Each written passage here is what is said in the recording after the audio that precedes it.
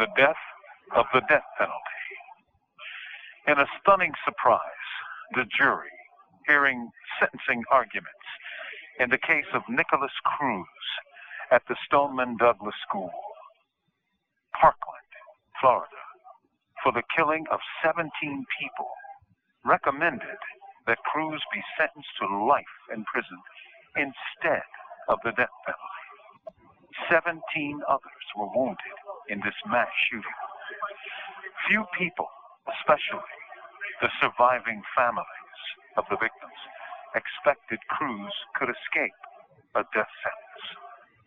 For the state labored long and hard to prove that Cruz committed aggravated offenses in the shootings, and the jurors agreed with him that he qualified for such a sentence.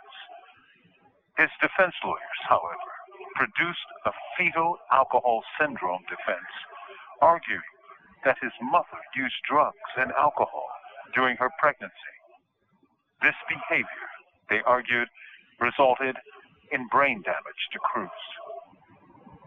The state produced a psychologist who threw cold water on this theory, but the jury didn't buy it, or they didn't want to buy it.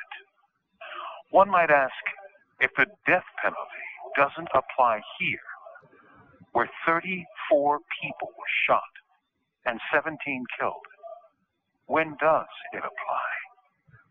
And that, of course, is the question.